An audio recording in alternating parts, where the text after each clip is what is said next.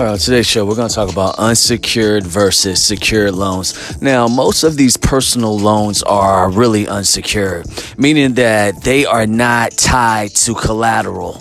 So you don't have to put any money up.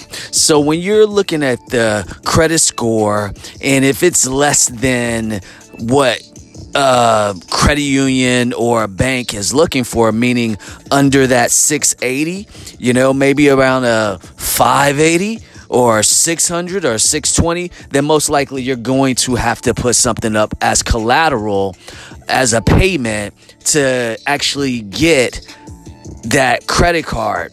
So those are called secured cards. So you're securing that card. In about 6 months, it can then graduate to a credit card.